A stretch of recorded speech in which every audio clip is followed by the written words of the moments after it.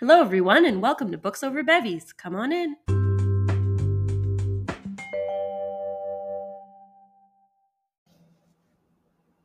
Hello. Hello. My name is Eddie.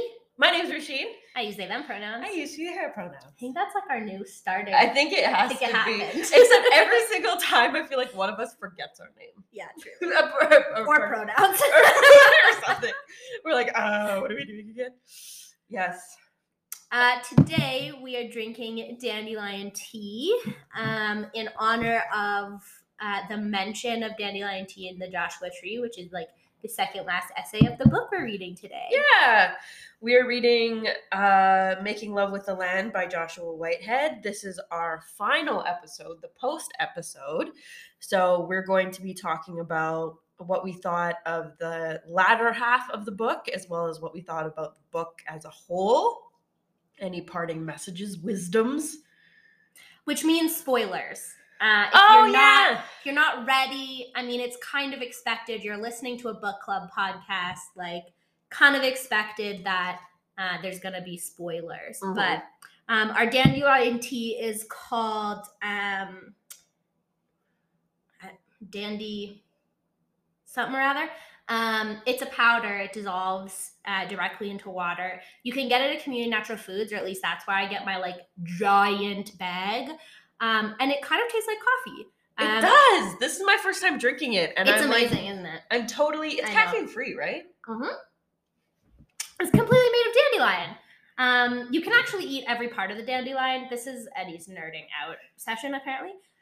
This is what you went to Mount Royal for. It's literally what I spent 7 years studying in university for. You can eat every part of the dandelion. This tea is kind of bitter, like coffee, but you can put as much or as little in as you want, and it kind of makes it a little more bitter. I went to the like higher end of bitterness to kind of make it more of a coffee drink, but I used to sometimes with ADHD and things like that, sometimes caffeine can be really intense for me. Yeah. And then other times if I don't drink 3 cups a day, then I'm like dying. Yeah. So dandelion tea was my really good like replacement for when those times were, when I had those times where caffeine was really not great for me. Right. So I would have dandelion tea. You can take it as like, it's really good iced with some sugar or like some sweetener. I believe that. And you can take it, hot as well. I really like it a little more bitter when it's hot because it's a little more like coffee, but you can have it. It's good with milk and sugar. It's good without. So I really like it. And it's mentioned in the Joshua Tree. When I read that, I was like, oh my God, we have to drink that. Yeah, totally. Yeah. So you can buy it at Community Natural Foods. Highly recommend. I had never drank it before. So as someone who's never drank it before, if you're a coffee lover, you'll definitely like it, I think. And it has sort of that like dense, thick, the way we're drinking it anyway, with the more I put about powder. 2 tablespoons in, right, which is quite a bit, but usually I'll go for like, if I want a little bit lighter, I'll go for like 3 or 4 teaspoons. Right. But we went pretty heavy today. Yeah, we both need it. It's been a week. I feel like we say that every single time. I feel like, listen, the weather is changing. The more people I talk to, the more vibes I'm getting from a lot of people. And I just feel like we had such a beautiful fall. It was almost too beautiful. Mm-hmm. It's almost spookily beautiful. Spooky season. And now it is actually getting cold, and people are like accepting that they're back to school and back, full-time working. And I think, and it's getting colder, and we're all just like dreading the inevitable. I know for me, I've been in Japan for 3 years, so part of me is like, yay, Canadian winter, and part of me is like, fuck Canadian winter. I'm like so scared. Yeah, I definitely walked out to my car the other day and I was like, oh, it's fall. Yeah. And I remembered that my car's heating is not great, and it really just sunk in to my soul that this is happening now. Similar in spring when I realized my AC sucks. Oh, yes. That's just the nature of my car. But I think Joshua Whitehead actually puts it pretty good. Mhm. There's a quote in The Pain Eater, which is the last essay, where he talks about the response he feels to the question, "How are you?" Yeah. He says, "It's a bewildering job. I swallow pain whole and regurgitate little words for others, even as I exist in the canyon of a junkyard, spilling out nihilism on the jagged rims of tins. How do we care for one another when we're so entirely exhausted on multiple planes of historical and intergenerational existence? How do we hold one another when even the pronoun you feels more like a stitch ripper than a darting needle?" Mm-hmm. That was impactful. Yeah. When I read that. Because I think the last part of this book, and I think too, it goes kind of hand in hand with the transition of the seasons and how we're feeling. Yeah. It was definitely feeling a little bit heavier when I read the second half of this, or I guess like reading or finishing it, coming to or reading the whole thing. Right. Some of the chapters were a little harder, but yeah, I think in general, like, this week was heavier. I had a cold, if you can't tell, so sorry if I cough. Hey, your hiccups are gone. My hiccups are gone. I knew my solution would work. Yes. I was drinking water upside down, by the way. It was quite a gymnastics. just for context. But yeah, I think maybe I just absorbed the words a little bit more of what he was writing. Like, it just kind of sank in a little bit more, and it felt bigger. Right. But also kind of that was my mood throughout the week. So yeah, I feel that a little bit. For sure. I also took it away like as someone who wants to go into therapy as a profession, this concept of asking someone, "How are you?" and eating that pain, like taking in people's lived experiences and traumas, and like in a way I kind of really related to that, in the sense of coming from that perspective of someone who has decided that they want to make eating pain in a way their livelihood. But I think it's a little bit different to choose to eat pain and be put in a position where I feel like Joshua Whitehead is constantly put in a position, whether it's by conscious choice or unconscious choice, where they are still eating this pain regardless of whether they're, one, getting paid for it, two, wanting to, three, have the energy themselves to do it. So it's definitely a different perspective from me, but I related to that passage for sure. One thing I thought was really interesting, if we're talking about the last essay of the book, The Pain Eater, was how it ended, which it ends with, this, I think, must be what sovereignty feels like. This, I think, must be what futurity looks like. This right here is a beginning. It ends in a light of optimism. Slightly. Or just, to me. Yeah, I think that the way, especially the way that sovereignty and I don't know what that word is. Futurity? Futurity. Maybe that's about the future. Yeah. We should look at that. They've been talking about sovereignty and like throughout the book, as something that they're struggling with, right? And then at the end to talk about it as a beginning, I think definitely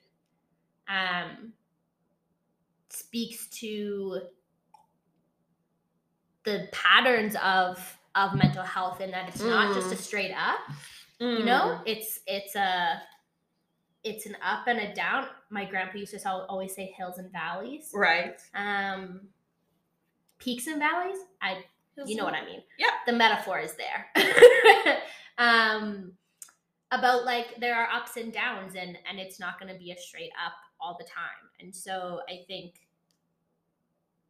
the really nice themes that are weeded throughout all the essays speak to that, and to end at a beginning, I think is a very powerful metaphor. Yeah, I definitely think it's really powerful. I took, not to backtrack, but I took like a sense of optimism from it, which I felt like we were not owed.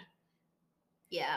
I felt like myself as a reader, coming from the position that I'm in, which is, you know, Caucasian, An observer. a Caucasian observer. Of which I very much like that they call out in the book. Oh, 100%. Like, I just felt like we didn't necessarily deserve Yeah. that. But like I said, that's from my perspective and from my position in my historical relationship to a lot of these themes, right? I feel it also gives the book a feeling of kind of a full circle. You know, in the way that I really like when books at the end make me feel like it's brought me back into the book. You know, where I can only really describe it as a feeling of like going in a circle. It helps me feel, I guess, like closure. Right. It helps me feel like I've encapsulated my feelings about the book. Right. And that I'm not left hanging. I'm not left feeling unresolved. It's come full circle. Right. And that's definitely how the ending made me feel. Yeah. I feel that. I can relate to that for sure. But I agree that us as readers,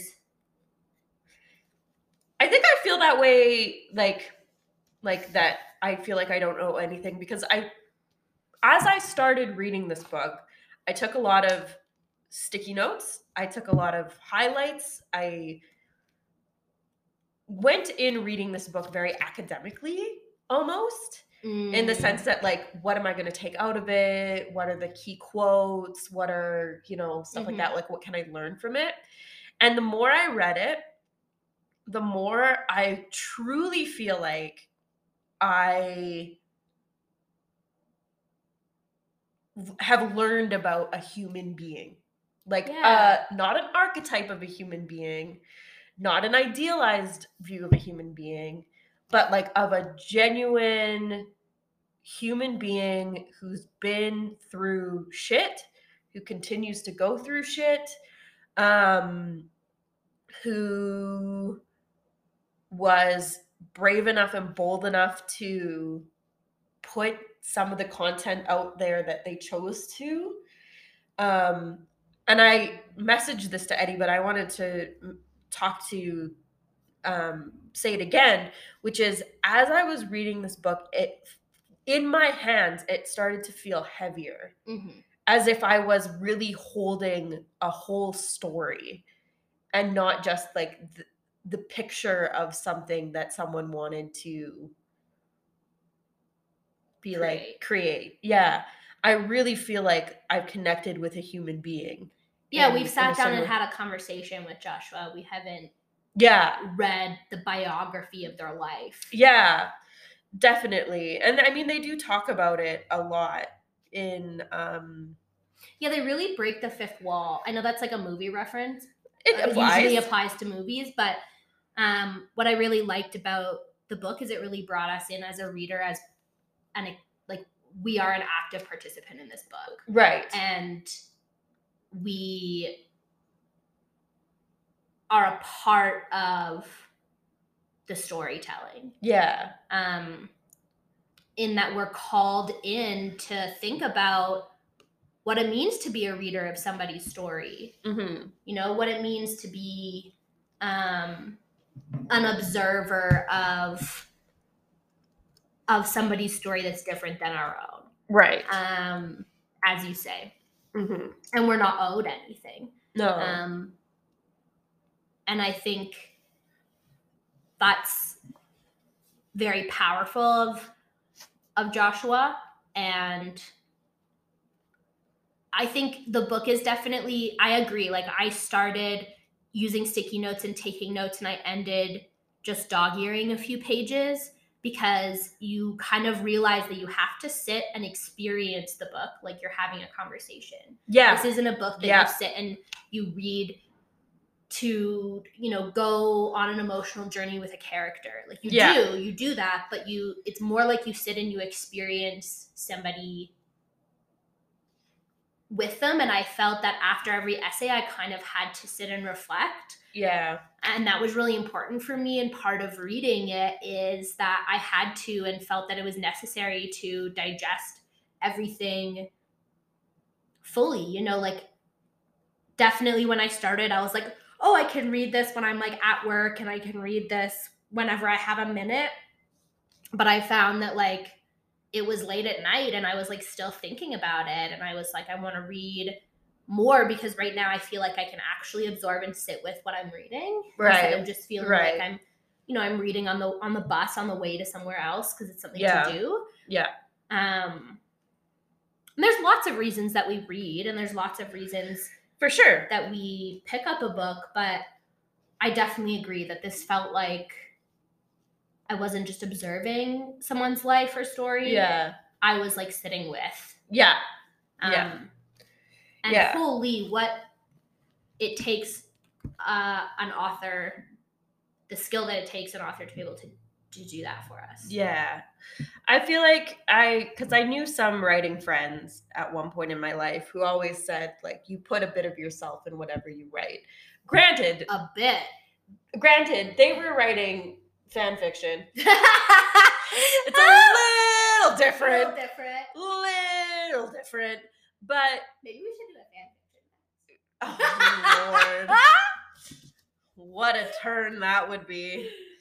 Sorry, I didn't mean to interrupt. We could go on this tangent. I have many opinions of fan fiction. I have some opinions of fan fiction that let's not get into maybe right now. But that's definitely a conversation I think that would be interesting. Mm-hmm.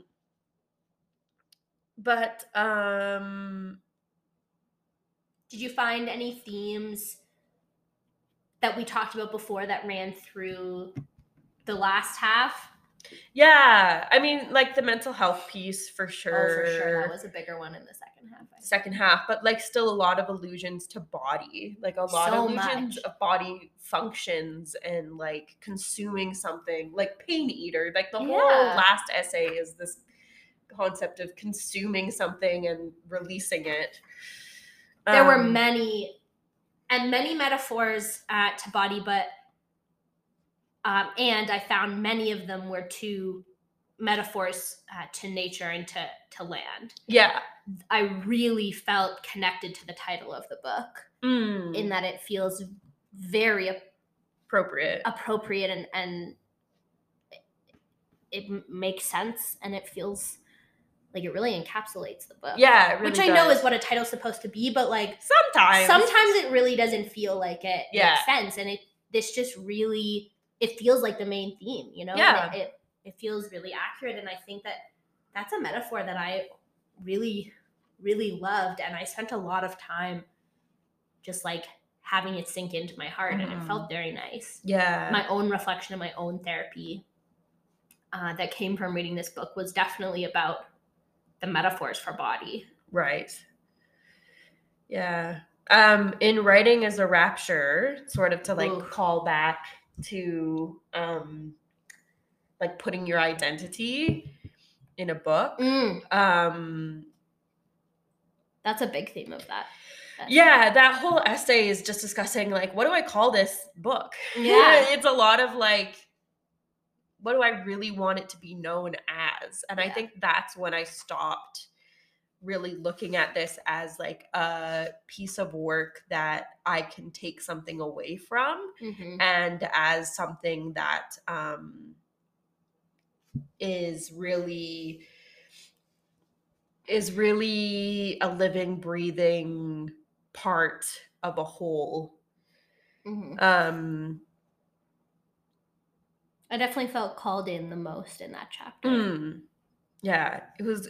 I have a note here, just on the sideline. That's the idea of being a spokesperson for your identity. Oh, it's a huge theme or question. That I know a lot of us really.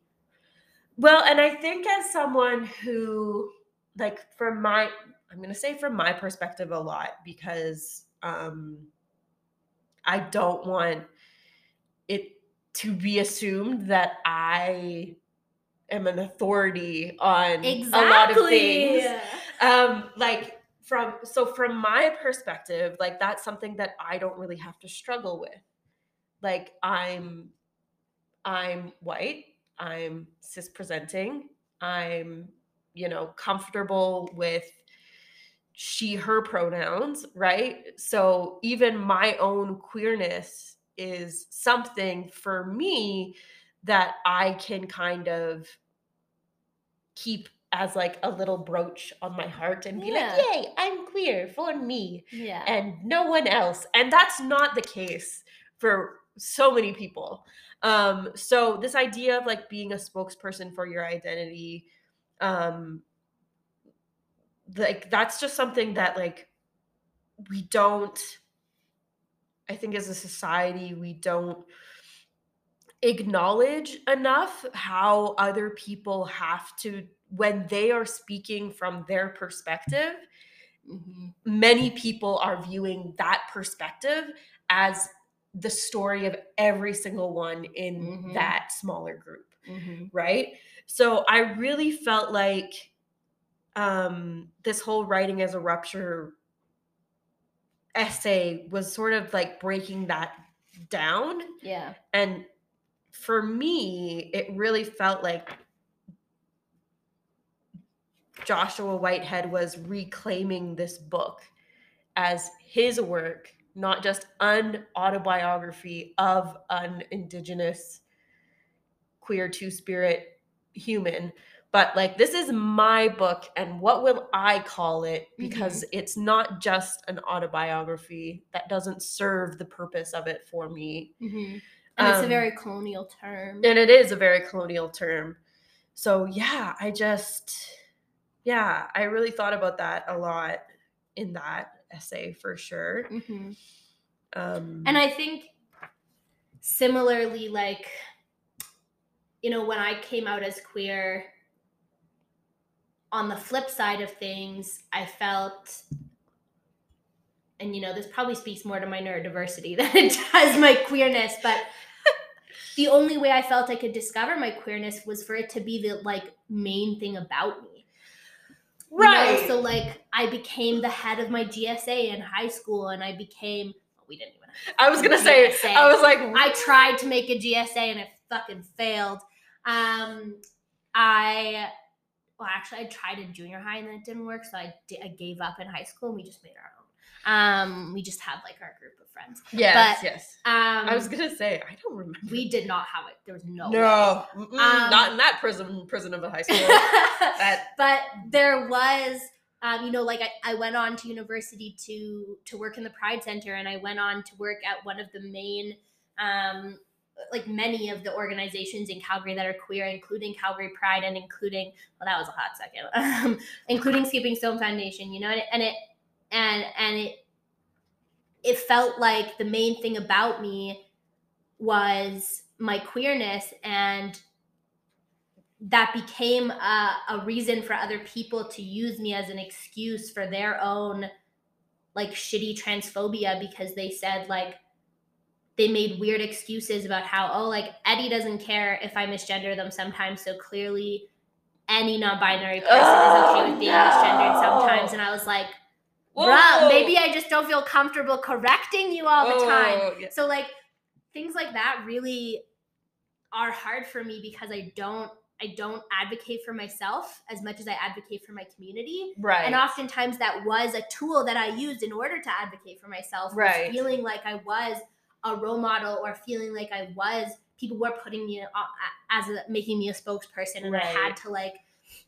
I had to advocate for myself in order to like advocate for the community. Like people put you in that position, and it feels really heavy. Yes. I can, yeah. And on the flip side of things, I think like there's so many experiences, Joshua talks about,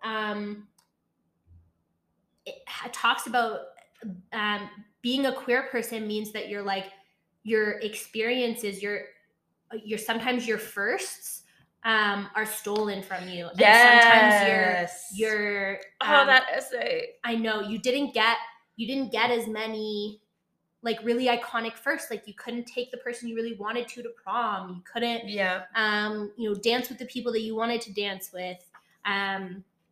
Things like that I think are also really hard for people, whether you live with your queerness as a badge on the outside or on the inside. And not to speak for you, even just like people who wear their badge on the inside, I think,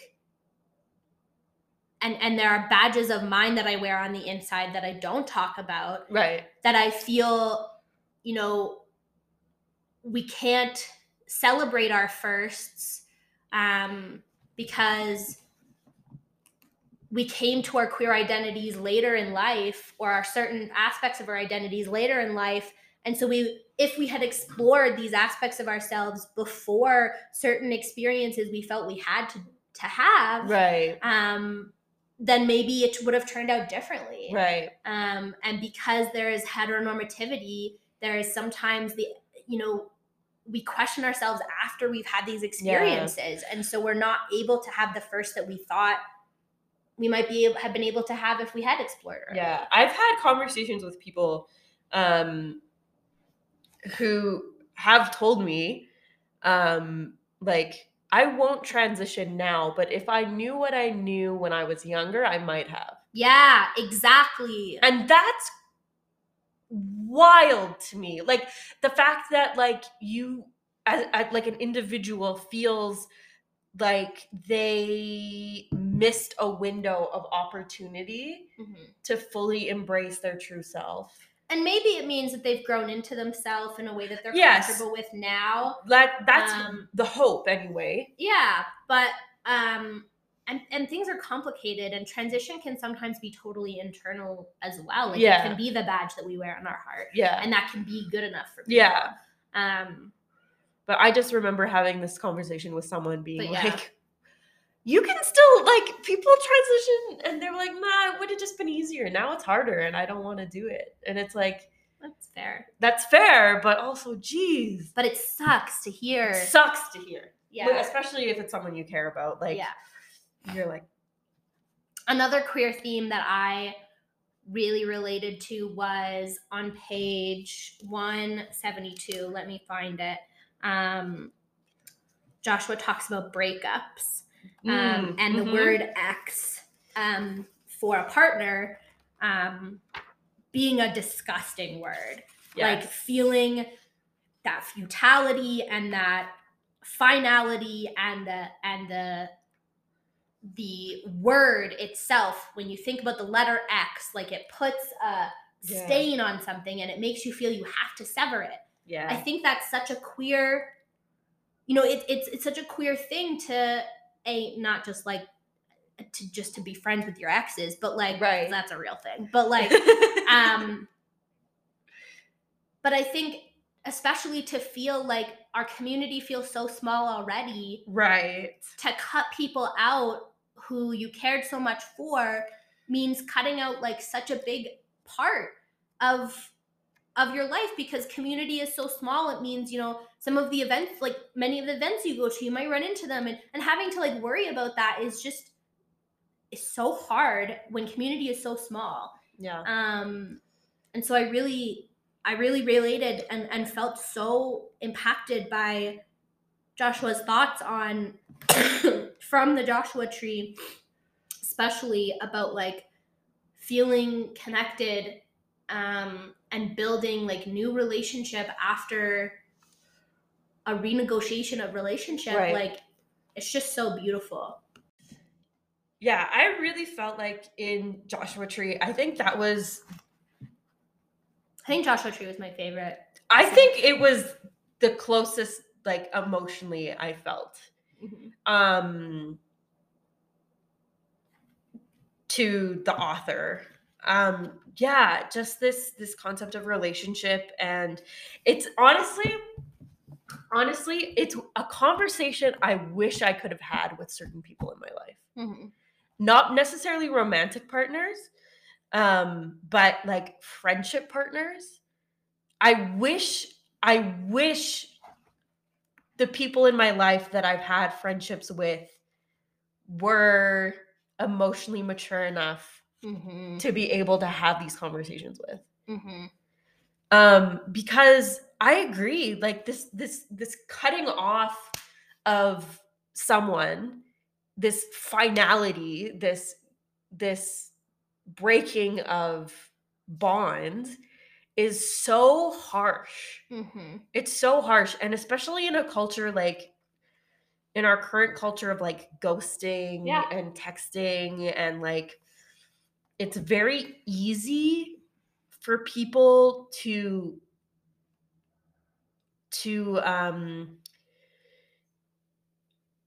break bonds without even thinking of the impact of them, I find.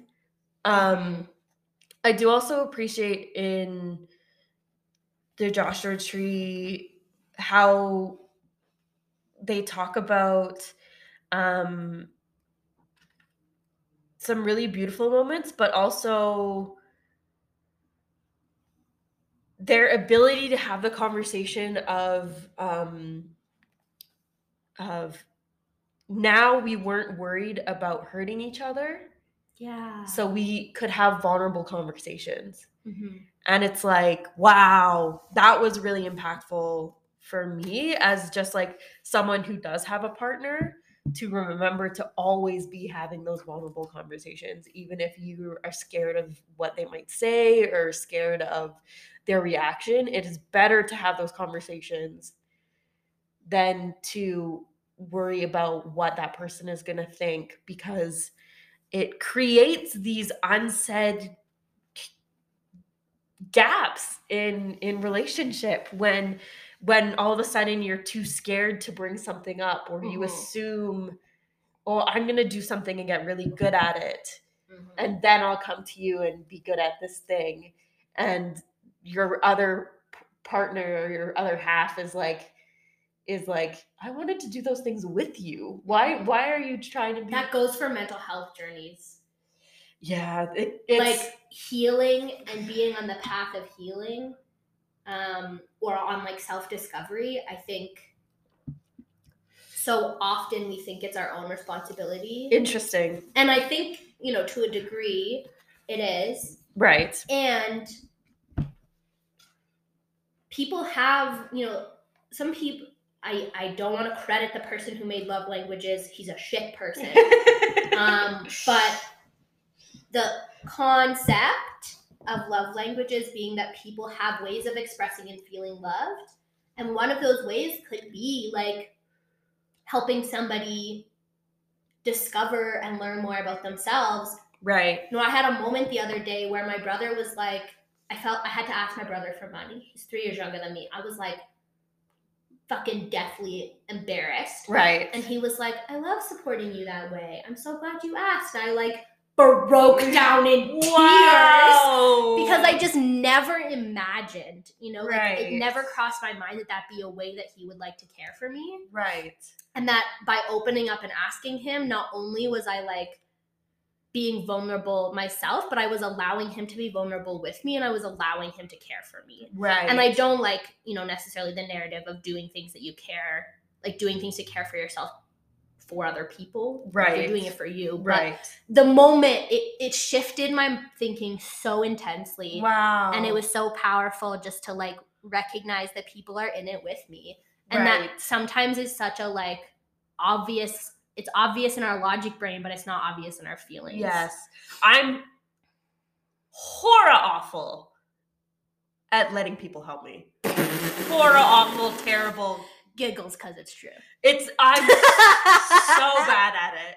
I'm so bad at it. Like last night, I started doing research to figure out, am I neurodivergent? Like my brain's already... Girl, I could have answered that question for you in high school. Son of a bitch. Well, listen, I need to figure it out for myself, okay? Do I? That's why I didn't. Yeah. But like, a part of me, so I started doing tests online and talking to people, and She's also a researcher. but I'm terrible at research. Okay, but you do like to learn about I do like to topic, learn about things. and you dive straight into that. Hey, Yeah. and guess what? That's a neurodivergent trait. Shit, not to be that person. But so like I was doing things and doing research and trying to be gentle with myself because love to be an asshole to myself as well. And Woo, mental health. and Eddie sent me this beautiful message. Aw. And I'm like tearing up, and I'm sitting on the couch, and my dad's like sitting on a chair, and he's like, "Whoa, what's going on?" And I'm like, "Nothing." It's like, you could have told them, but it was something that I was like, no, I need to keep it to myself. It's like, this is why we go to therapy, children. True. But wow, that experience with your brother is super impactful. Yeah, and it was just such a little thing. Yeah. And I don't want to go this whole episode without talking about the intensity and the impact of the essay "I Own a Body That Wants to Break." That was a lot. A lot. Yeah. It was a lot in a good Very way. good way. In a way that made me stop and cry and think for a little bit throughout the essay. Yeah. And just so, content warning for folks, it talks about an eating disorder. Yeah. So that's kind of the focus of the essay, but holy smokes, was it healing to read. And because it felt like a release for me. Reading it felt like I could cry about things I hadn't cried about in a long time, and like it felt beautiful to read. It was beautiful to read. And it felt, the power of metaphor is really, really undervalued. Truly. Underrated. It made me feel so... It just made me feel that struggle was beautiful in like the really cliche way, but in a way that like I was sitting, I'm never going to tell somebody that. That's fucking shit to hear. Right. That like without struggle there'd be no... Yeah, whatever. That. Like it's toxically positive and gross. And yet like to read it and go through that journey for myself was really, really important. Yeah. I love how you say it's really shitty to say fucking toxic positivity. Toxic positivity, all that stuff. But there's this quote that I dog-eared in my Aunties Are Wolverines, which was really impactful for me. Every single last which was really impactful for me because it was a discussion of mourning. Right, yeah. And just like Josh and I are the same. We're not. But similarly, I also mourned the loss of people separate from my community. Mm-hmm. So that was really impactful for me. But the line, I believe that all of life collapses into these two categories of suffering and wellness. So I animate them as kin. Mm-hmm. Was like, whoo! And similarly in I Own a Body That Wants to Break, he says, I am galactic in my wellness. I highlighted that one too. Yeah. Oh, that made me cry. I sat there and I wept. Yeah. Because I think the connection, again, to go into the next essay and to also hear, things like I hold these two aspects as kin, and they're both galaxies and wells of emotion. Yeah. And it just... Oof. I really liked in I Own a Body That Wants to Break the conversation around the line of beauty is in the eye of the beholder. Mm-hmm. And the critical conversation about that.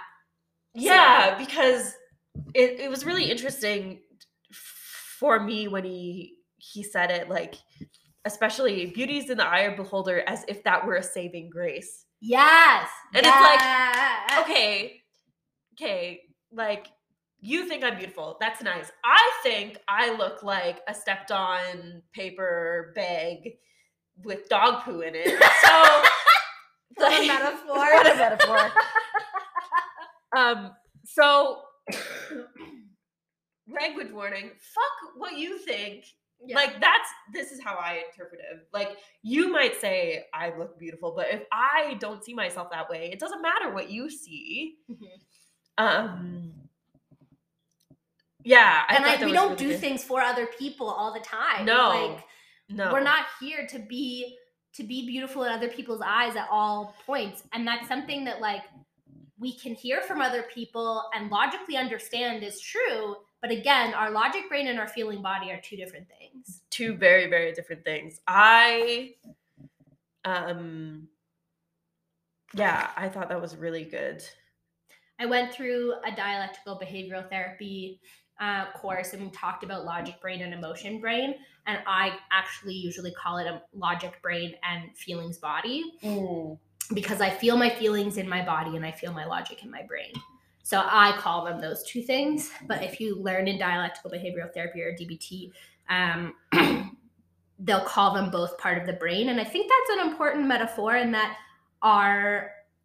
those two things don't live in completely separate parts of our bodies. Right.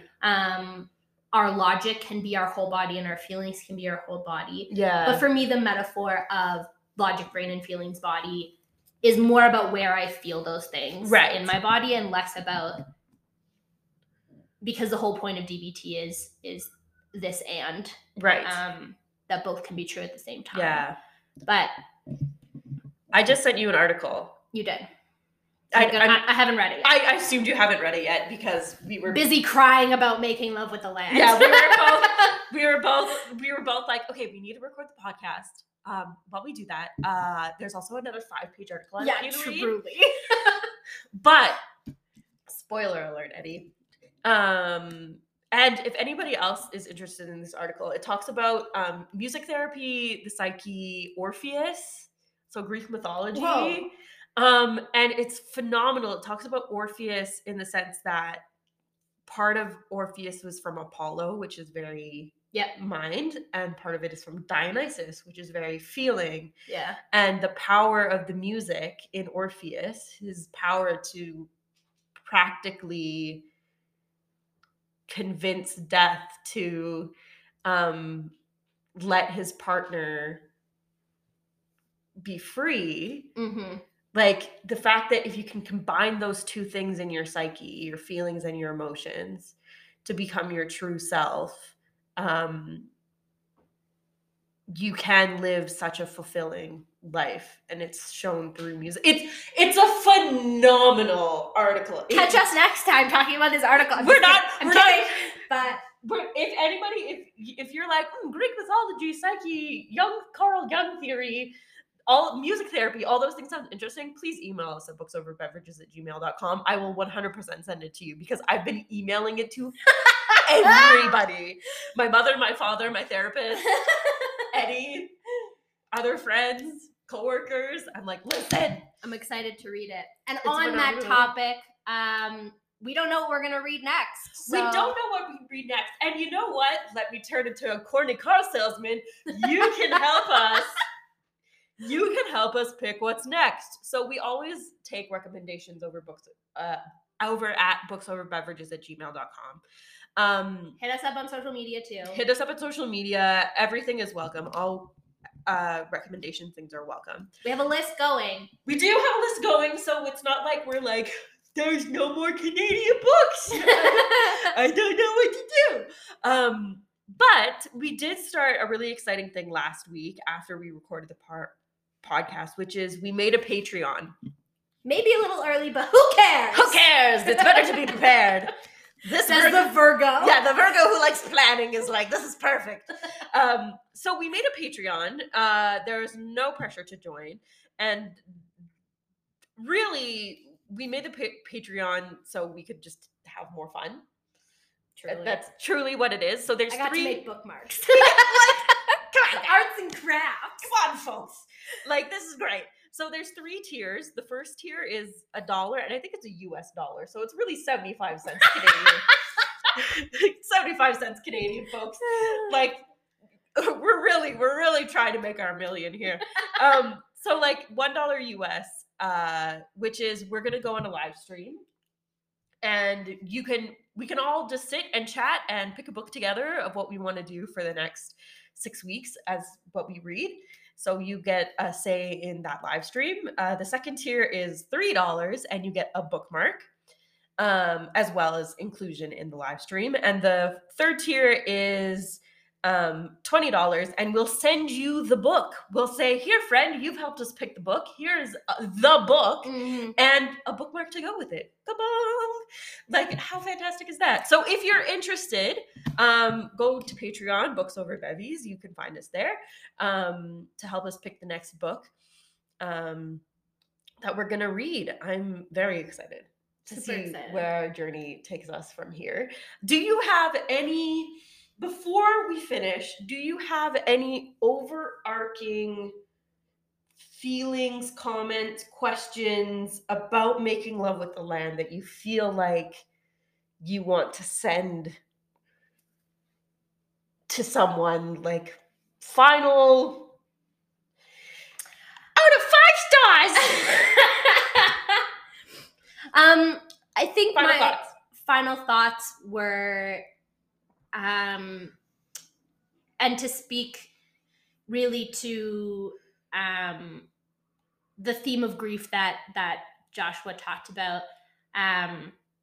This book continually made me think about my grandpa. Oh. And he is one of the only people in my life who's passed away. And the grief that I felt for him was, oh God. I can't focus. Sorry. There was a hair on Eddie's nose. It was very important during the profound message they're trying to tell you. Jesus, Roisin. But yeah, no, I think I thought about him a lot, and I really think he would have enjoyed reading this book. I recommended it to my grandma, who I do crosswords with every Sunday. It's freaking adorable. Freaking love. And I think she's really going to like it. She recommended a book for us that we might read in the future. But yeah, I think overall that feeling of comfort and also of intensity, because I felt like I could cry. And that's how my grandpa made me feel. Aw, that's amazing. Yeah, I would say, like, you're meeting a human being, a full-fledged human being when you read this book. And respect the book in the same way. Yeah. Understand that you've just sat down and had a very vulnerable coffee session with someone. Yeah, I definitely think that's my feelings about this book. So treat it with respect, treat the stories with respect, treat the messages with respect, and be prepared to learn and be touched when you read this book. And 100%. cry. And cry. I'm not gonna lie. It's beautiful though. It's worth it. Yeah, so keep an eye on our social media to see what book we're going to be reading next. And with that said, we look forward to hearing from you and talking to you next time. Yeah, have a wonderful day.